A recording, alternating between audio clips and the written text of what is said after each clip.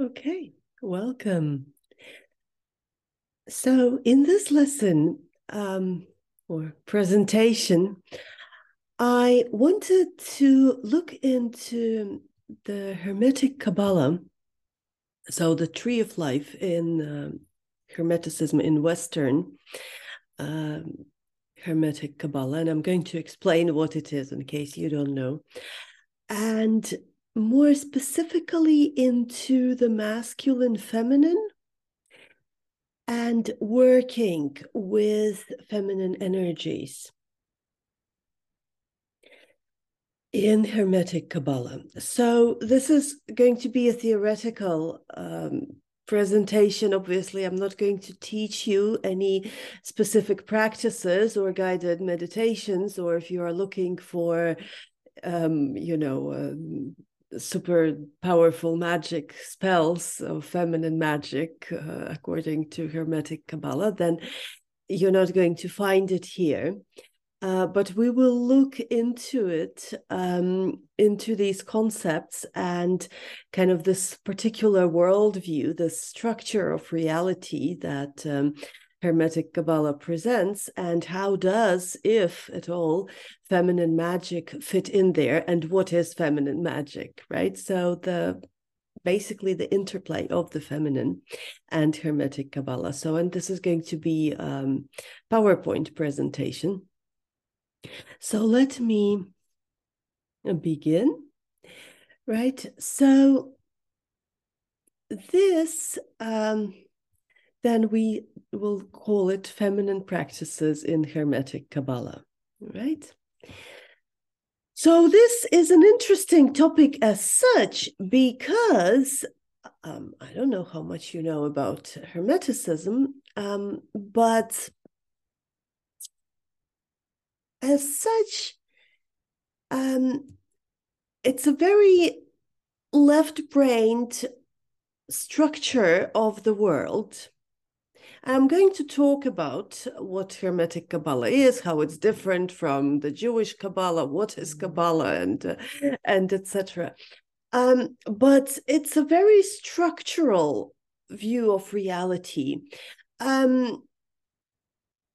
If you know Rosicrucianism and the Hermeticism, the Golden Dawn, etc., the occult, a lot of it is based on ritual, on prescriptive magic, let's say.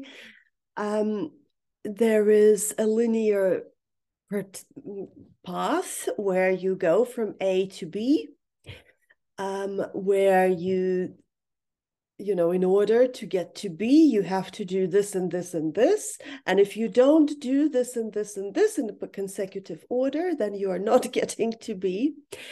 And so there is and even the structure of the world, the view of the world is very, let's say, masculine, very left-brained, very oriented towards the shortest distance between A and B being the straight line, whereas the feminine principle goes a little bit in circles and spirals. So these are some of the questions that I was hoping to look into. So how are feminine magic, magnetism, yin energy, and specifically feminine practices viewed in Hermetic Qabalah, in those Western occult teachings? Does a concept of feminine practices even exist? And what can this system teach us about interaction between the masculine and feminine? Perhaps about our own construct of the feminine as such. What does the feminine mean in the context of Hermetic teachings? And if you're wondering at all, well, what is, Hermetic teachings? Well, your beloved, tarot cards, such as Rider-Waite and Thoth Tarot, they are based on Hermetic Qabalah specifically. And a lot of it is based also on those alchemical principles of, integrating the masculine and the feminine. Now, It's an interesting, of course, it's a whole PhD, right? And it can take, a 50-hour course with in-depth discussion and reading sources and, group study and so on. So this is just a brief introduction where I kind of wanted to present the basic principles. I just wanted to say that really the Hermetic Qabalah, as we know it now, and I studied it in Eastern European offshoot, so non-Western and non-English speaking school of Hermeticism. So what I know may be slightly different, and the tree of life that I use, again, I'm going to talk about it in a moment. The tree of life that I use is also slightly different from what you know if you, for example, worked with the Golden Dawn tree of life.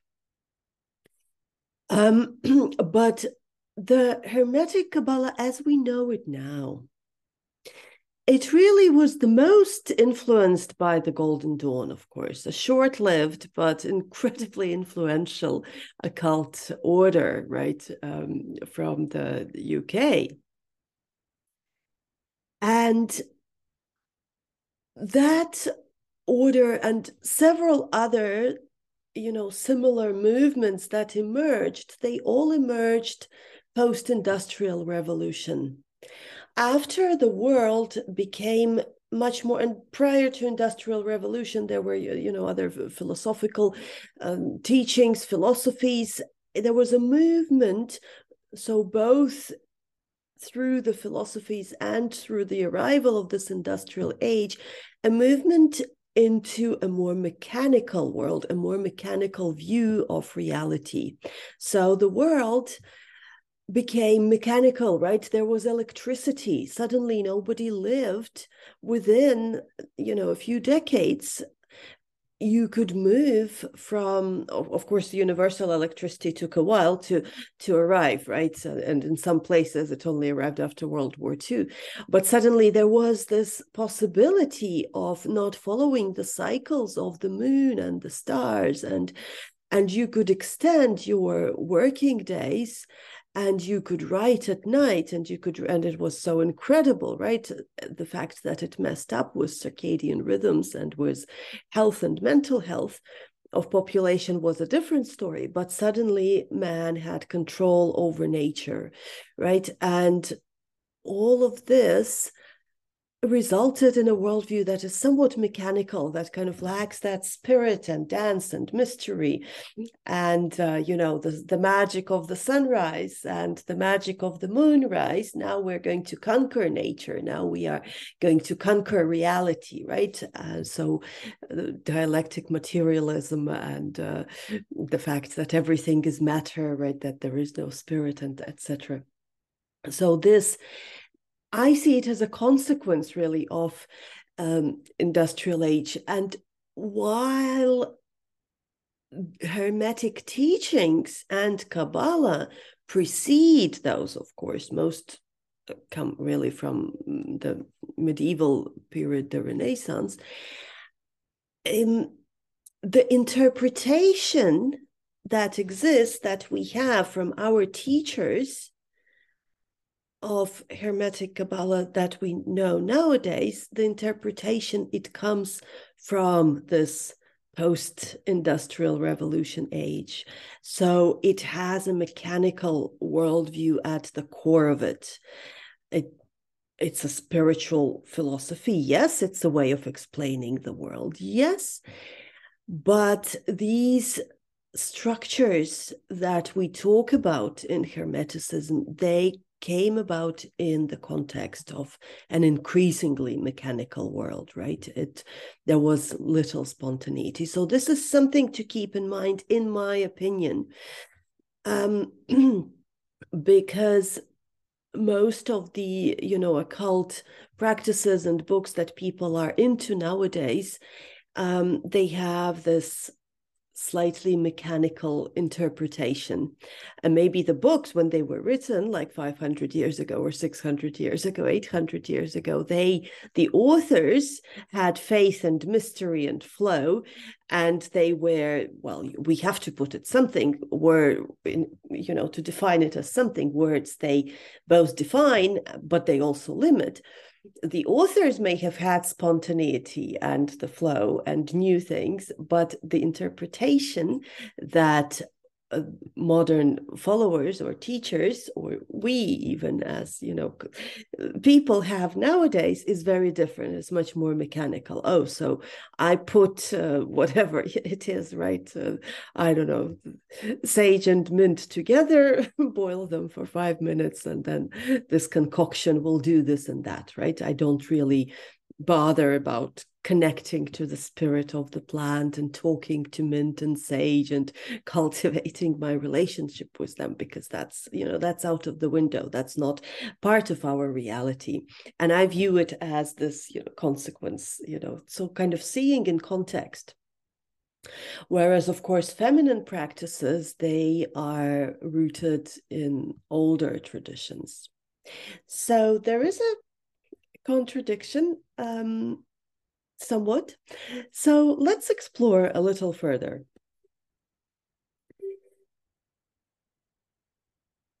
Right. So Hermetic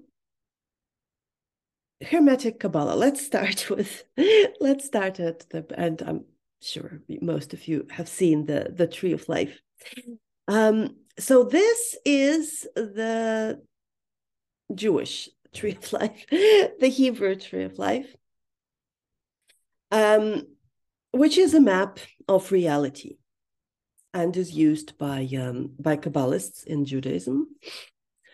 There are 10 spheres, right? As you have, from the crown going down all the way to Malchut, to the root, to the kingdom.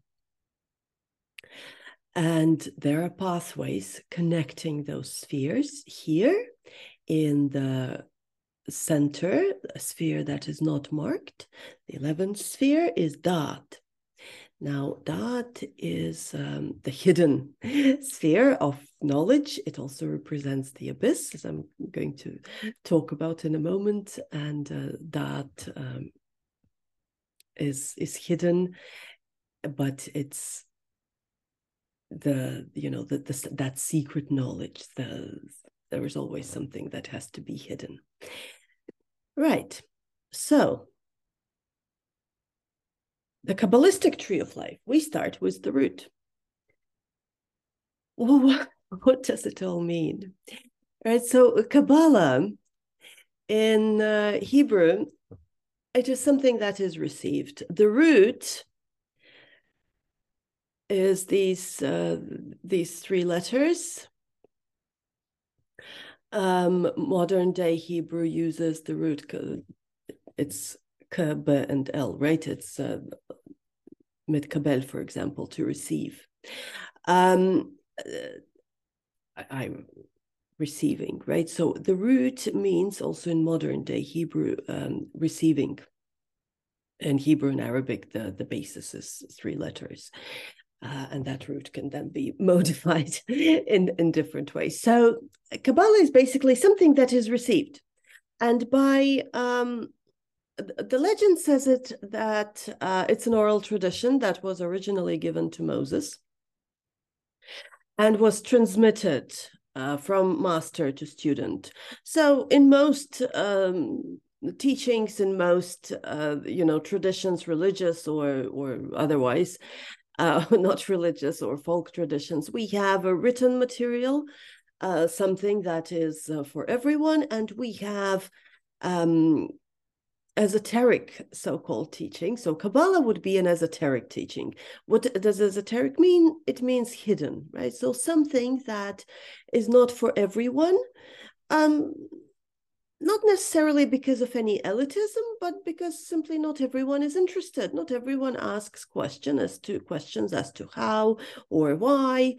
And some people are just content with, what to do. How do I get from A to B? What should I do? What I shouldn't do, right? What path should I choose? Should I marry this guy or that guy? And that's it. Whereas some people will always be questioning and searching. And so those will look for a teacher, a spiritual teacher, to advance their practice, to connect more fully with themselves and with the divine.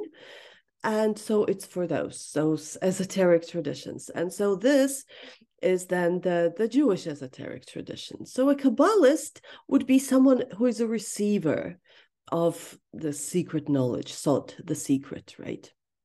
Now, tradition says that Kabbalah was something, it was part of the revelation received by Moses on Mount Sinai, right? He wrote the Ten Commandments. There was the written Torah, which is studied extensively and is part of both Jewish and Christian holy scriptures.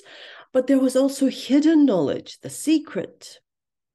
And that was transmitted by Moses to his students, and etc., from student to student, right? From teacher to student throughout centuries. Now, in the 13th century, Moses de Leon writes a book called Zohar, and he attributes it to a 2nd century rabbi who reputedly received this revelation in a cave. Revelations, as you know, are often received in a cave.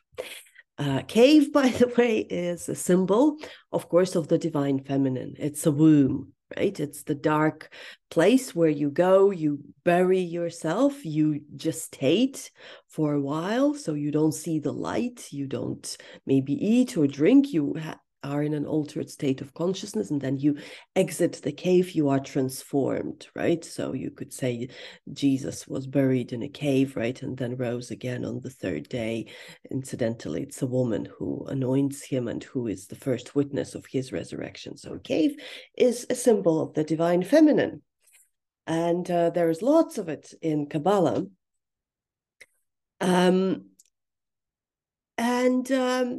Well, but most people would say that, okay, scientifically, the Zohar by De Leon is probably a medieval forgery. It wasn't really written by a 2nd century rabbi, and De Leon was famous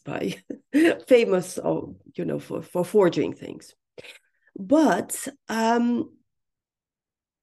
however, that the book has never been written before doesn't mean that those teachings didn't exist, and that, they were just invented randomly out of the blue in a dream. Because, of course, those currents and those teachings, they existed elsewhere. In fact, there were some researchers who studied the interaction of both Jewish and Islamic mysticism, Sufism, and Kabbalistic Judaism, mystical Judaism. They proposed that one influenced another, and very often it was actually the Kabbalists who were influenced by Islamic mystical teachings. For example, Ibn Arabi, a 12th, 13th century Islamic mystic, he actually wrote before De Leon. And a lot of his teachings parallel Kabbalah, but that is, of course, a whole different story. Now, the basis of the teaching, right, is that we have 10 spheres, which are like 10 emanations of the divine source. So it's like a map of reality. God comes down from the invisible realm, which is the crown, from the unknowable, unexplicable, right? The source, that the unmanifest. And the pathway of manifestation is through this tree. So this tree is kind of like a map. How does the unmanifest become manifest? So it's about God, it's about, how the spirit descends, it's about human, it's about the pathway of an idea, of an intention. For example, I want to write a book. Well, how do I make it manifest? Well, according to this map of reality, it goes from the unmanifest, it has to cross the abyss of the dot, has to go down, down, down. And by the time it gets down, it's something very different than what it was there at the inception stage. Well, because that's the nature of reality. But so basically, we have this map. And the origin of the map is that the divine descended or scattered into pieces. And now our work is to restore those fragments of the divine, to separate light from darkness, so to speak, to purify darkness and restore them back to the divine. And this work is called the Tikkun. Just very, very briefly on the Jewish Kabbalah. Of course, it's an incredibly big topic. Now, however, as you noticed, I use the spelling of the Kabbalistic tree of life, of the Kabbalah, but I also use the spelling of Kabbalah here with a Q. And that is to distinguish, because in my opinion, and in the opinion of many occultists or researchers or tarologists, etc., the Jewish Kabbalah is something completely different from the Hermetic Qabalah, from the Kabbalah, right? Because that is a Christianized reality. So Kabbalah would refer to the blending of Jewish Kabbalah with Christian theology, especially during European Renaissance. And specifically, there was around 13th century when it became very popular. So, of course, when they started reading that book by Moses de Leon, right, the Zohar, wow, Jewish mysticism came from Moses. So we can use that to show that actually Christianity has the same. We are the same, right? So we have something in common. We can work together, and so we can also build bridges between Judaism and Christianity, or looked from another perspective, we can convert the Jews to Christianity. So let's have a look here to the on the to the left. We have Jewish version of the tree of life, superimposed also on the human body. And this version has the dot as part of the tree of life. So there are 11 spheres. So we will have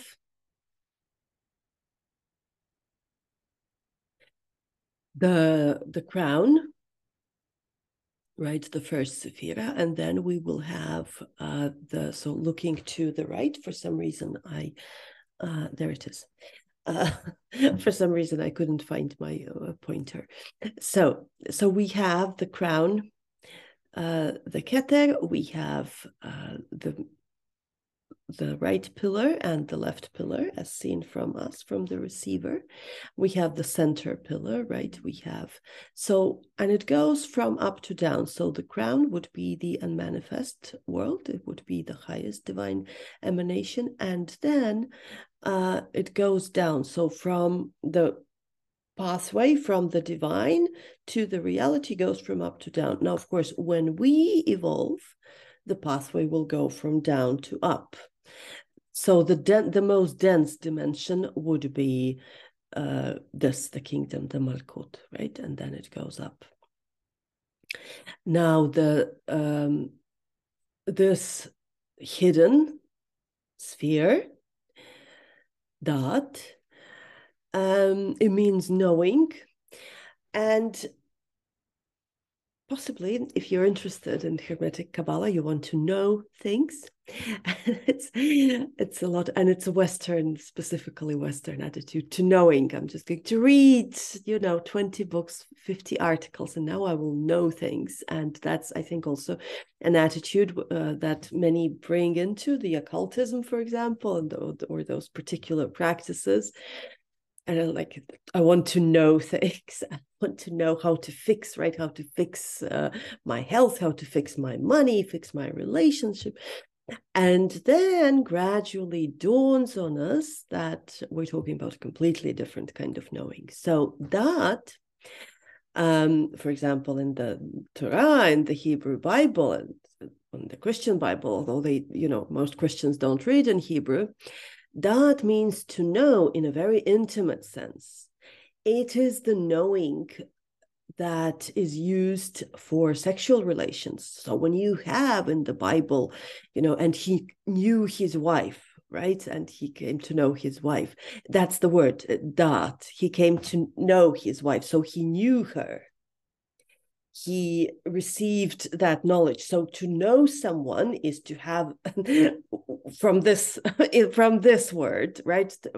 Meaning that to have a dat of someone would be to have sexual relation with that person, right? It's that kind of knowing. Obviously, you can't really have a sexual relationship with an unmanifest source, but it indicates that kind of a relationship, which is very intimate, which is as close as it gets, which pierces, which goes even deeper than sexual relationship, because it gets into your body, right? So it is embodied. That knowledge is embodied. You feel it in your bones, and with your body, not with your mind. With your heart, with your blood, with your bones, with your gut, with your feeling, with your tears, right? It's part of your food, part of your water. It's that knowledge. And that is the knowledge that we're talking about, actually, in terms of the tree of life and the Kabbalah. So yes, it's secret knowledge, but it is that knowledge. It is sexual knowledge. And of course, the best metaphor that both Kabbalists and Sufi mystics, for example, Rumi, well known, the best metaphor they could use for this knowledge is sex, because how else are you going to explain it, right? It's that intimate knowledge, but it's not about sex. And it can be, because everything is connected. So the Kabbalistic tree of life, then, in Judaism, that's from a Jewish teacher, Sarah Yehudit Schneider, and that's from her book, You Are What You Hate. And this is then the tree of life superimposed on the human frame, let's say the body. So the crown is kind of above. It's actually above the crown chakra. It's not in the physical body, because it's outside the knowable reality. So that sphere is not included in the human body, let's say. But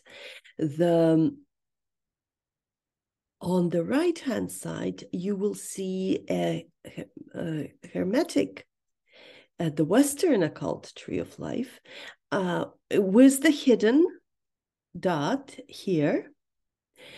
But as you see, those pathways will be a little different. The flaming sword of the Hebrew tree of life is a little bit different. Here in the Western tree, dot is simply in the middle of this pathway, right? And from the sphere Tiferet, you have 1, 2, 3, 4, 5, 6, 7, 8 pathways going out. So 8 different choices to select from beauty, right? So it's different. So this is the tree of life that we know from Western occultism, from the Golden Dawn, and from the previous teachings, right, all the way to that 13th century Catholic version, right, that tried to convert the Jews. And so in the Western tree of life, those spheres are also superimposed on the human body. There is talk about, them being physically in the body. For example, the cross, right, that Kabbalistic cross that is used as part of the pentagram ritual to protect against entities. There is a really horrible version on YouTube with the wrong pronunciation. But it uses these spheres, right? Because they are located on the shoulders, the Gevura and Chesed. But in the modern Hermetic Qabalah, the location is slightly different in that they put the Malchut as the root chakra, right? So the kingdom, the Malchut is at the root, and then the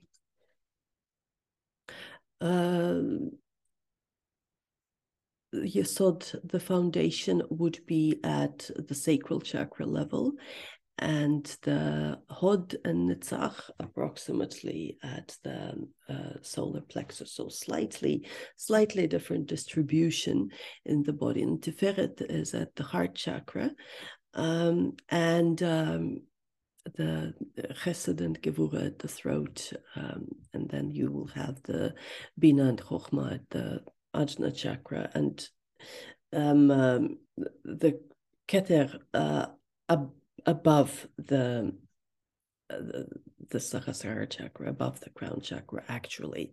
But the crown, even that word, the crown, right, it comes from this representation. So there is a very close intersection of the tree of life and, how Westerners approach the chakra system. Right. So to go back then, to reiterate. So here on the left is the Tree of Life by Athanasius Kircher. He was a Jesuit priest who actually drew his version of the Tree of Life as part of his work in converting Jews.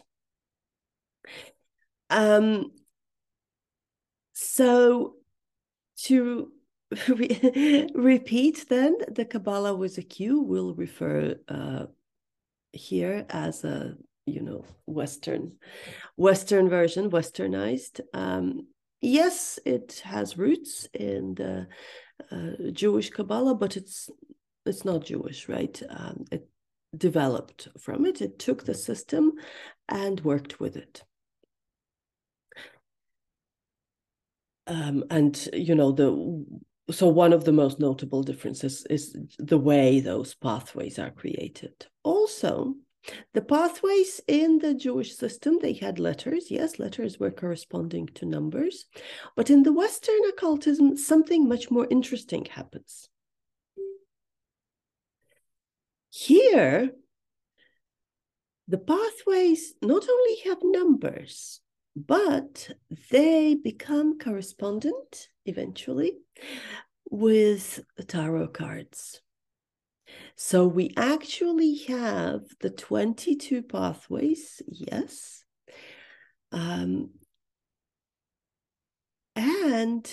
in the Golden Dawn system, they started then connecting them to the tarot cards, although those concepts, they existed before.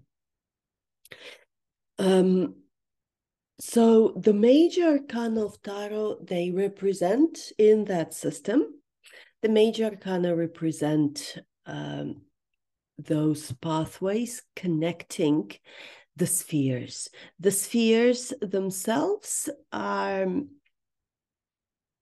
consisting, or let's put it the other way, the court cards and the minor arcana, so the numbers, right, in the tarot cards, they are a representation of a particular sphere, right? Of that sephira. So we have something that, you know, that was new, because in the Jewish system, tarot cards didn't exist, right? And so in Hermetic Kabbalah, they don't really talk so much about God either. God is the creator. It's more a system. So it is this mechanical worldview and gradually becomes more and more mechanical. Nowadays, the modern teachers, and like the school that I studied was, they talk about the system. So the system does that, the system wants that, right? So now you would notice there are different trees of life. I, for example, work with a version of the tree of life that is exactly the same as the version drawn by Kircher, which was surprising. In terms of numbers, the numbers of the pathways and which arcana of tarot to use.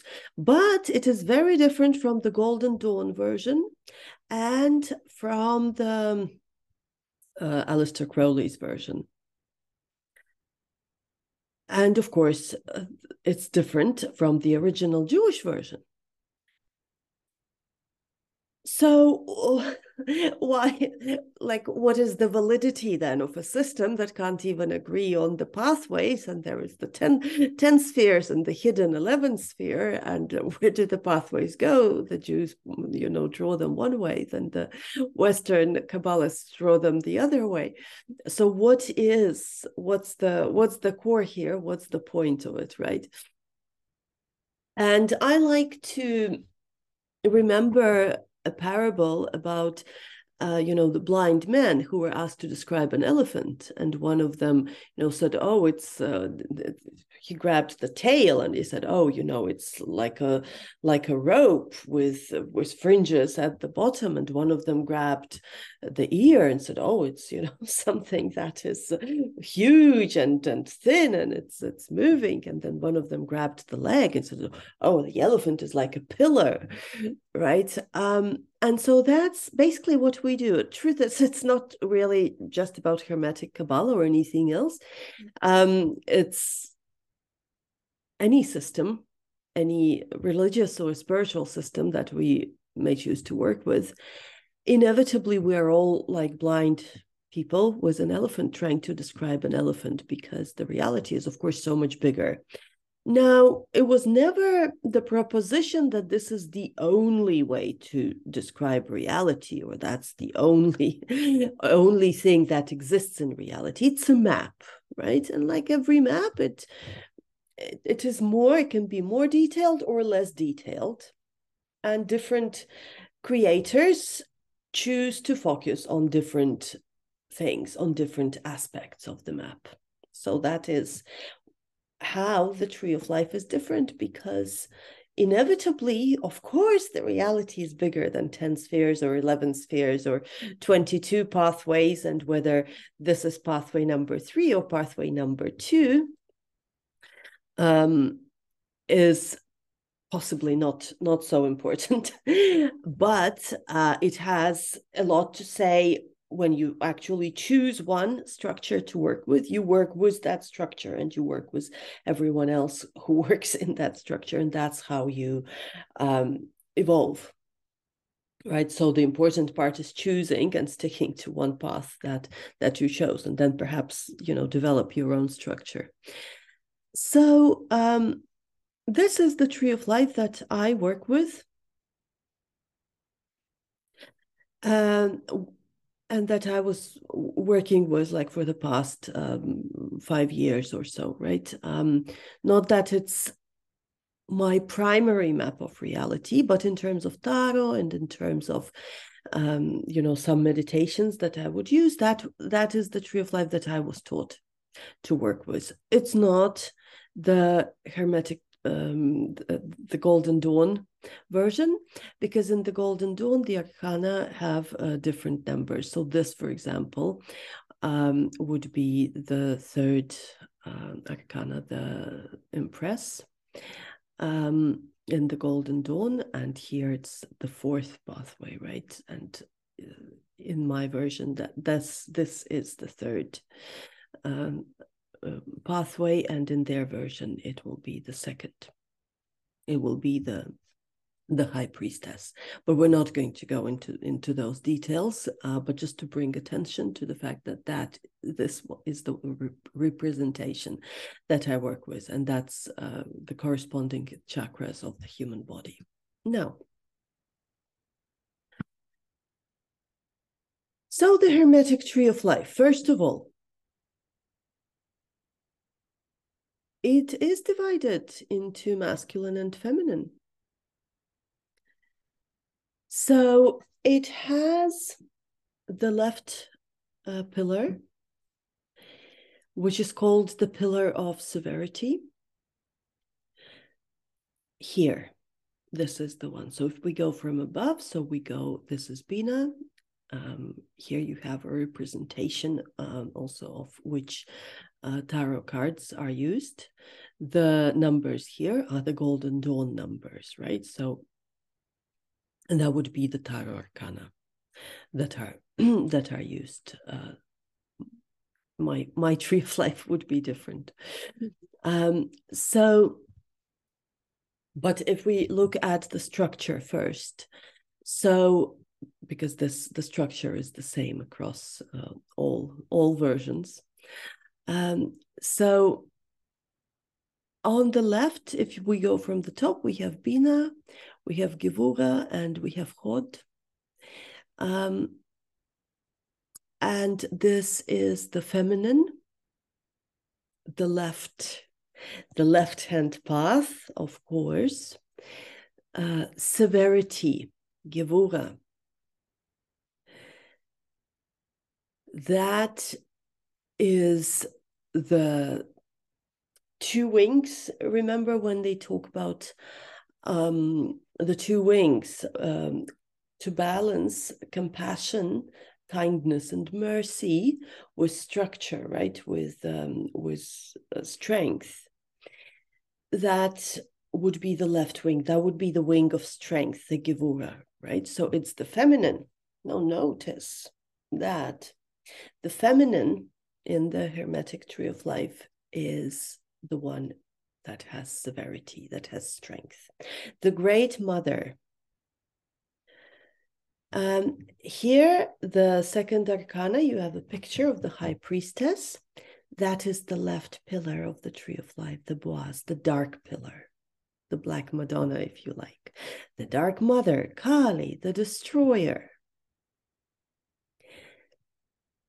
That feminine is concretizing. It is structural.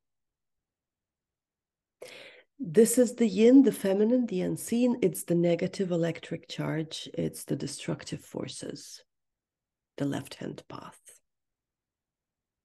The middle pillar is the pillar that is balancing polarities, right? It's corresponding to the central channel of the body, whereas the feminine pillar would correspond to the left hand and the left side of the body. The middle pillar is the power cable for transmission of astral light. It is the balance between mind and magic. The magic would be the feminine. The mind would be the masculine. Magic would be black, yes, but there is no black magic. There are dark intentions. And so these are then the pathways that go either from the source down and from the humanity, from the earth up, depending on what you want to achieve. So then the right-hand side is the pillar of mercy. The Father, the Great Father, the divine masculine, is merciful, right? So the picture of the strict father and the kind, giving, loving mother who is who always gives and always cleans and doesn't say a word and produces 25 children and then dies of breast cancer because she's given, right? And nobody else gave her anything in return. That picture obviously doesn't fit here, because we have the pillar of mercy, the right-hand side, it's the Father. That's the Yahim pillar on the right-hand side of the high priestess, the white pillar. So this is yang, this is active, this is external. Positive electric charge, creative forces. Now, of course, whether we have positive or negative electric charge, we have to unite them, right, to make things work. So it doesn't matter. The high priestess unites the left and the right? The high priestess unites the masculine and the feminine. And that is the great work, uniting polarities. So in this tree of life, the polarities are in their pure form, but in reality, everything is mixed, right? Otherwise, it's not working. If your battery is only plus, it's not working. So in order for the current to go, in order for the organism to be alive, in order for the earth to function, for the whole system to work, we need the uniting of those polarities. So the great work then is seeking the middle path that balances the polarities. And here also we have this hidden Sephirah Da'at, which is in Hermeticism the abyss between the unmanifest and the manifest world, between the transcendent and the immanent. Right? Okay. How does feminine magnetism and yin magic fit here? But I think we started on that already. So that left-hand path, the structural feminine. Interestingly, indeed, there is nothing in Hermetic Qabalah or Kabbalah that gives the feminine any form of weakness or frivolity. On the other hand, it's the constricting. But it's also associated with evil, with darkness, with Lilith and the tree of Klipot. That's your favorite subject of the channel of Lucifer and the dark matter and the anti-world, because it's exactly that. In Hermetic tradition, the feminine, the yin, is actually the dark side. It's not a dual system, so we kind of have to reprogram, maybe reassess what darkness and light means, because darkness is, after all, the source of everything. The womb is dark. So this is the yin channel. That's where it becomes important, where I say that I work with this particular system, because, for example, in the Golden Dawn tree of life, this would be the second arcanum, the high priestess. But in the system that I work with, it's the impress, the third pathway, right? So then that's the system that I personally work with and that I know. So this is the yin channel in the tree of life. Alternatively, you can also look at the left-hand path, right, as the yin channel. In any case, the yin channel is also the route, the gateway to the anti-world, to the tree of Klipot. Now, Klipot are, they come from the Lurianic Kabbalah, from the Hebrew, the Jewish Kabbalah. Klipot are like shells or husks that veil the holiness of God. You could maybe call them the dark matter, but it's more like a shell, like there is a seed, right? And it has a shell. Now, this is interesting because the yin, as you saw, that left-hand pillar, it is constricting, it is the force, right? It is limiting, it is the left-hand side, it is dark. And actually, the yin in the Hermetic Qabalah is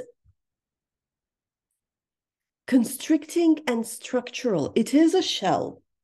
It is a husk. So, for example, the function of the yang is to give and to expand, right? So, by its own, it expands. It just gives. It doesn't have a form. It's energy. So, for example, if we have an apple, and so yang would be. I'm not very good at philosophy, but I think there is a very famous philosophical idea in terms of the kind of the general idea of an apple and the actual specific apple. So yang would be that general idea.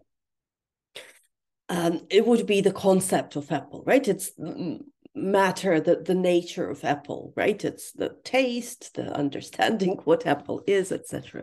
Whereas yin would be the apple peel, the boundary of that physical apple. Without yin, this apple would just float into space, right? There would be nothing to constrict it.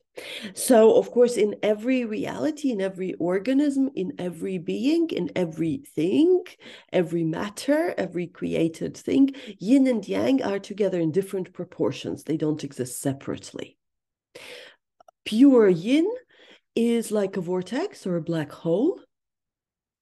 The source within the human body, pure yin is considered to be inside the woman's womb.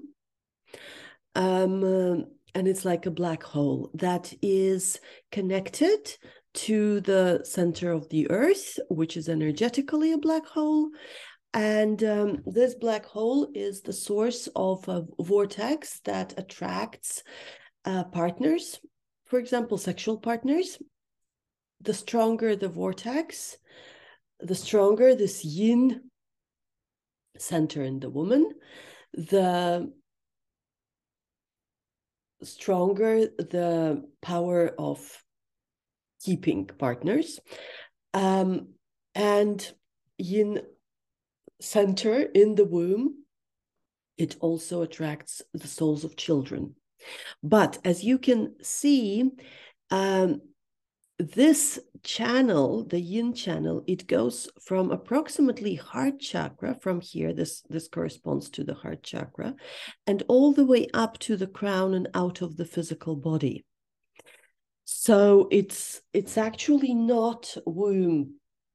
It's from the crown up, so it's the upper half of the body if we were to position it onto the physical body. But kind of abstractly speaking, it is then that channel that sucks in the soul of a child and then pulls it downwards. So it is this area here in my version of Kabbalah, represented by the 15th arcanum, the devil, that is actually responsible for manifestation, for the actual manifesting of a child and partner and money and etc. But just to keep you at the yin channel here, so this is that yin channel, the absolute yin, the dark matter. And so at the root of this channel then is the gateway to the anti-world, the klipot. So it is that sucking in force, the peel. And the tree of klipot is also associated with the Luciferian channel and the bad magic, the dark magic. The problem with the channel of Lucifer and etc. is that kind of once you get into the anti-world, you're there. The yin world, it is just sucking everything in. It has no energy of its own, no light of its own. So that like kind of that pure dark matter, which doesn't exist in our reality, but would exist in the anti-world. So it has that sucking in function. So while it may be tempting, it's not advisable because it follows you throughout eternity. But some people are terribly fascinated with the yin magic and the klipot and the channel of Lucifer and all that. So it's there. It's this dark side, but again, it's the Western description, Western work, because in Judaism it's a little bit different and there is no exact description of klipot. It's kind of said that it's the anti-tree to the tree of life, the tree of death, but there is no exact nature or picture or specific descriptions of those trees. So more specifics come from Western sources. So it's an approximation. Some people are terribly fascinated with that dark matter. I'm not in particular, so I'm not the biggest expert on this. But the card, the Impress, is used then to tune in to the yin channel, obviously not to the dark matter, but to that yin magic. So, and here you have the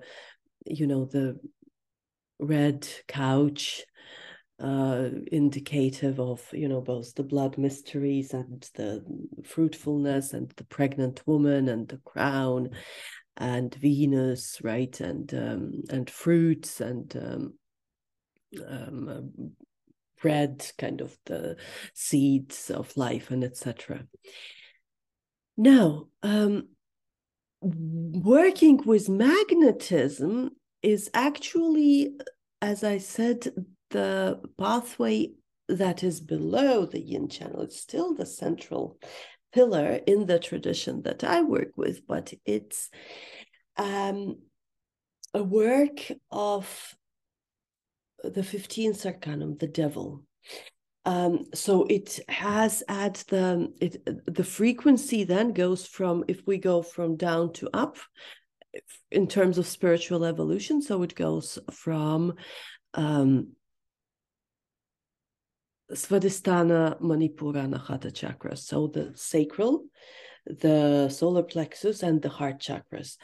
That's really where most advanced souls and spiritually interested people spend most of their lives in, working through that particular pathway. So sexuality, attachment, letting go, ego, finances, addictions, that's all of this has to do with this particular pathway represented by the devil.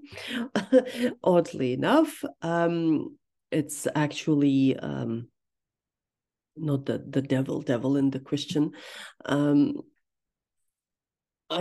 idea of the devil. It's Baphomet, but this is the pathway that one works with to increase magnetism. So magnetism is part of feminine magic, and it really is at the core of any attracting practices, and also of obviously feminine practices. It's an alchemical force that arises from uniting polarities, right? And the way it's done in Hermetic Qabalah, it's visualizations, it's contemplation. So working with the card itself, for example, working with fire, with a black stone, which is a grounding force and also representative of the earth. And earth magnetism, don't forget, earth is magnetic. So we can tune into the earth magnetism. We can tune into the polarity. So female, male, right? And then how to unite them.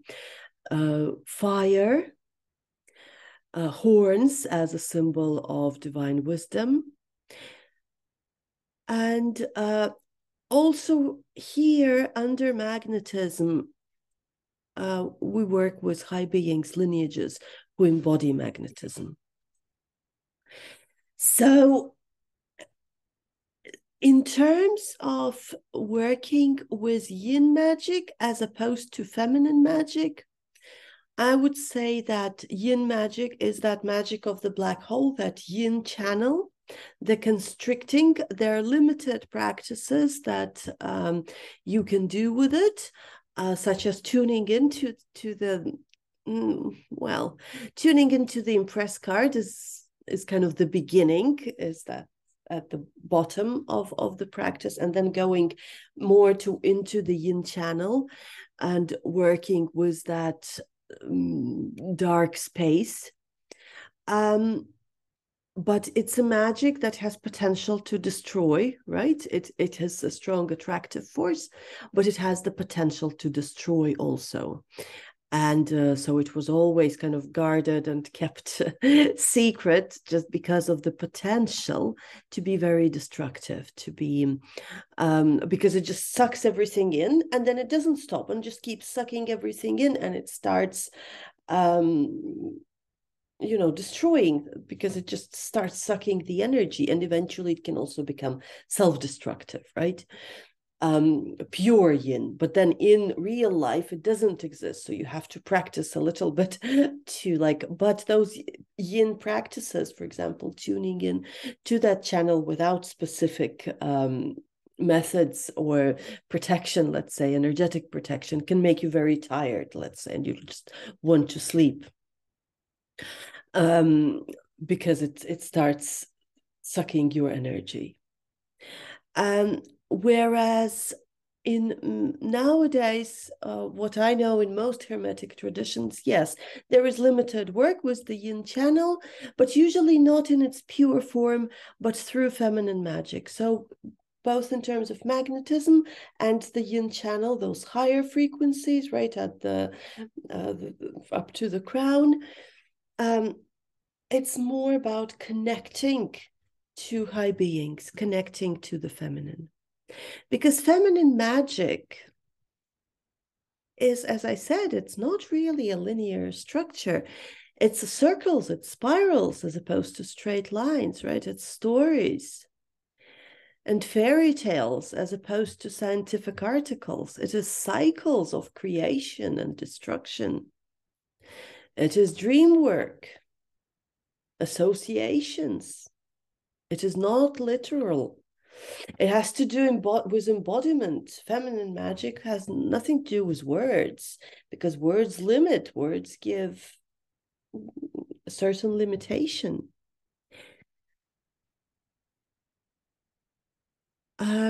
While at the same time, feminine magic is not the flowing, singing, dancing, throwing flowers into the river and not having any structure at all, as you've seen from the Tree of Life.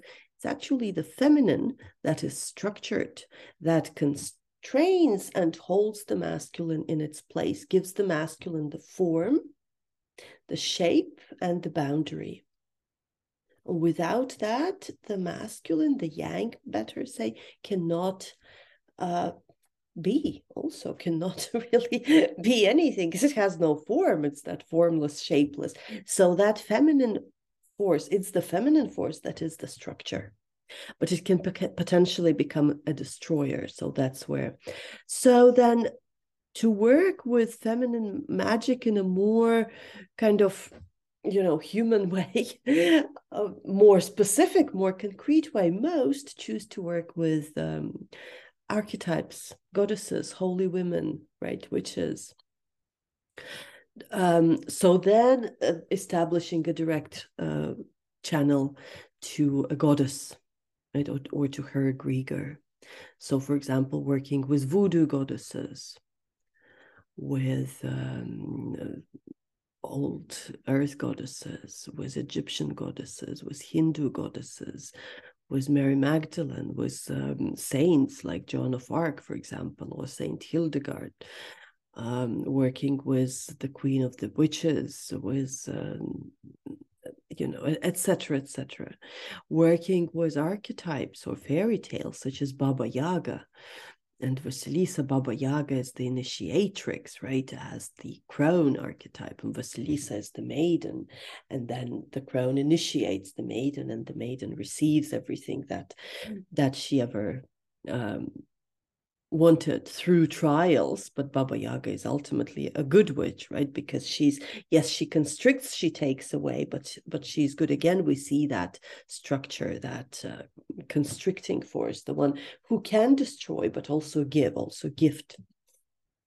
Working with archetypes of maid and mother, magician, enchantress, and so on. So for myself then, how do I work with feminine magic?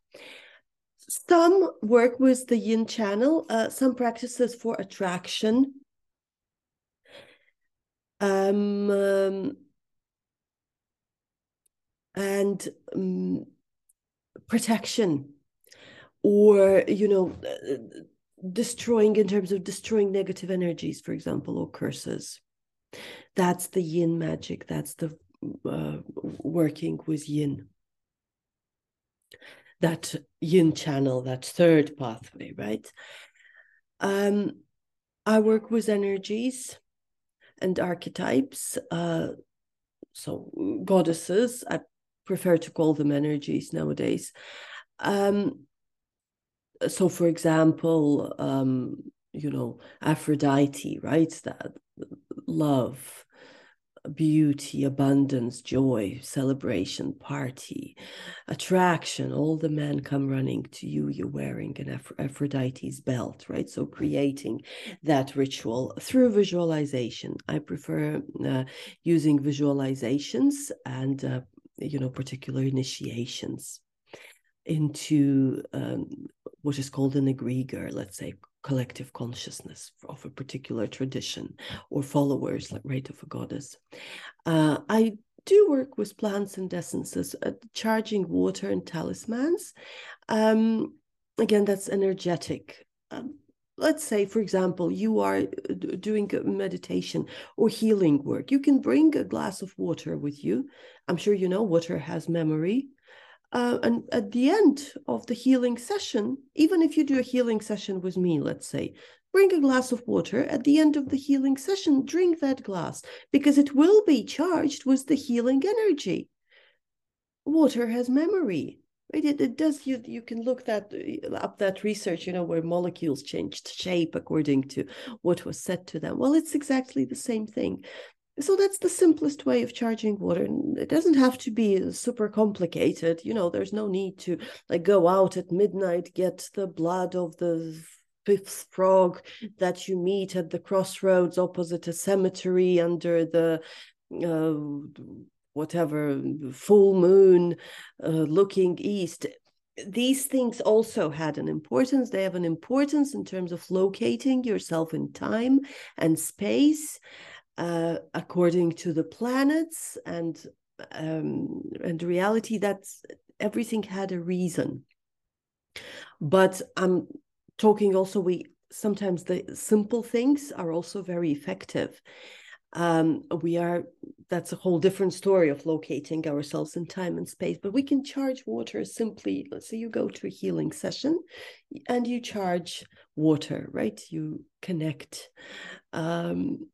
to that. And after the healing session, for example, you can drink that water as an elixir for a few days, or mix it with vinegar or alcohol and have it as an elixir. Drink a few drops every day for 30 days. You can do that. You can bring and charge water at the healing session. So you can, of course, charge water with intention, charge water with prayer. Try it next time you do a healing session or a visualization with me or someone else. Bring a glass of water, and at the end, bless it, drink it, set an intention before the session that you're charging the water, and set an intention after the session. And connecting a lot to the energy. So such as Black Madonna, for example, I visited many Black Madonna shrines or worked with Joan of Arc, etc. Some people are very much more than I am into ritual, altar, sacred items, it's important. And for some people, more important than others. It also depends kind of on your style and which primary energy centers you're working with. Ritual coloring, or sometimes drawing, painting. And neurographics, I worked with it as part of actually a Kabbalah course, sort of, where you draw and then say, for example, you just paint, you randomly draw lines and figures in relation to the situation that you have. And then you state how you want to change the situation, look at the drawing again or painting and change it now according to how you would see it now. And there are some rules like putting triangles, right, or circles, or to cross out an energy. So maybe, you know, to attract, to make stronger, to make weaker, to delete something. So you then fiddle with the drawing according to what you want to change. That can be very powerful. And for some people, again, it's more powerful than for others. But that's actually very interesting work, you know, in terms of ritual coloring and neurographics. Sigils, also, for example, there is a pompagira in voodoo. In voodoo, as you know, most of the deities or spirits, they have their own sigils. Well, they're not called sigils, I believe there, but it's like a magical drawing, right? It can be a talisman, an amulet, and it can be also a representation of the deity. So if you draw it, you also attract or create, right? You draw in a certain force. You fix it with a pen and ink, and a little bit of feminine magic, giving shape, giving form. It's less about words and more about drawing, but it's very structural. It has lots of shape. Blood magic, menstrual blood. Again, it's a topic of a PhD, but these are some of the elements that I wanted to talk about. So I think I'll finish it for today. As you can see, there is a lot to explore further, and hopefully we'll look into it with, you know, those elements, especially in terms of ritual and drawing and etc., because this can be very fascinating. But for today, thank you so much for listening, and I hope it really, you know, helped you maybe, or answered some of your questions, or was a little bit interesting and fascinating. So until next time, I wish you many blessings, all the best.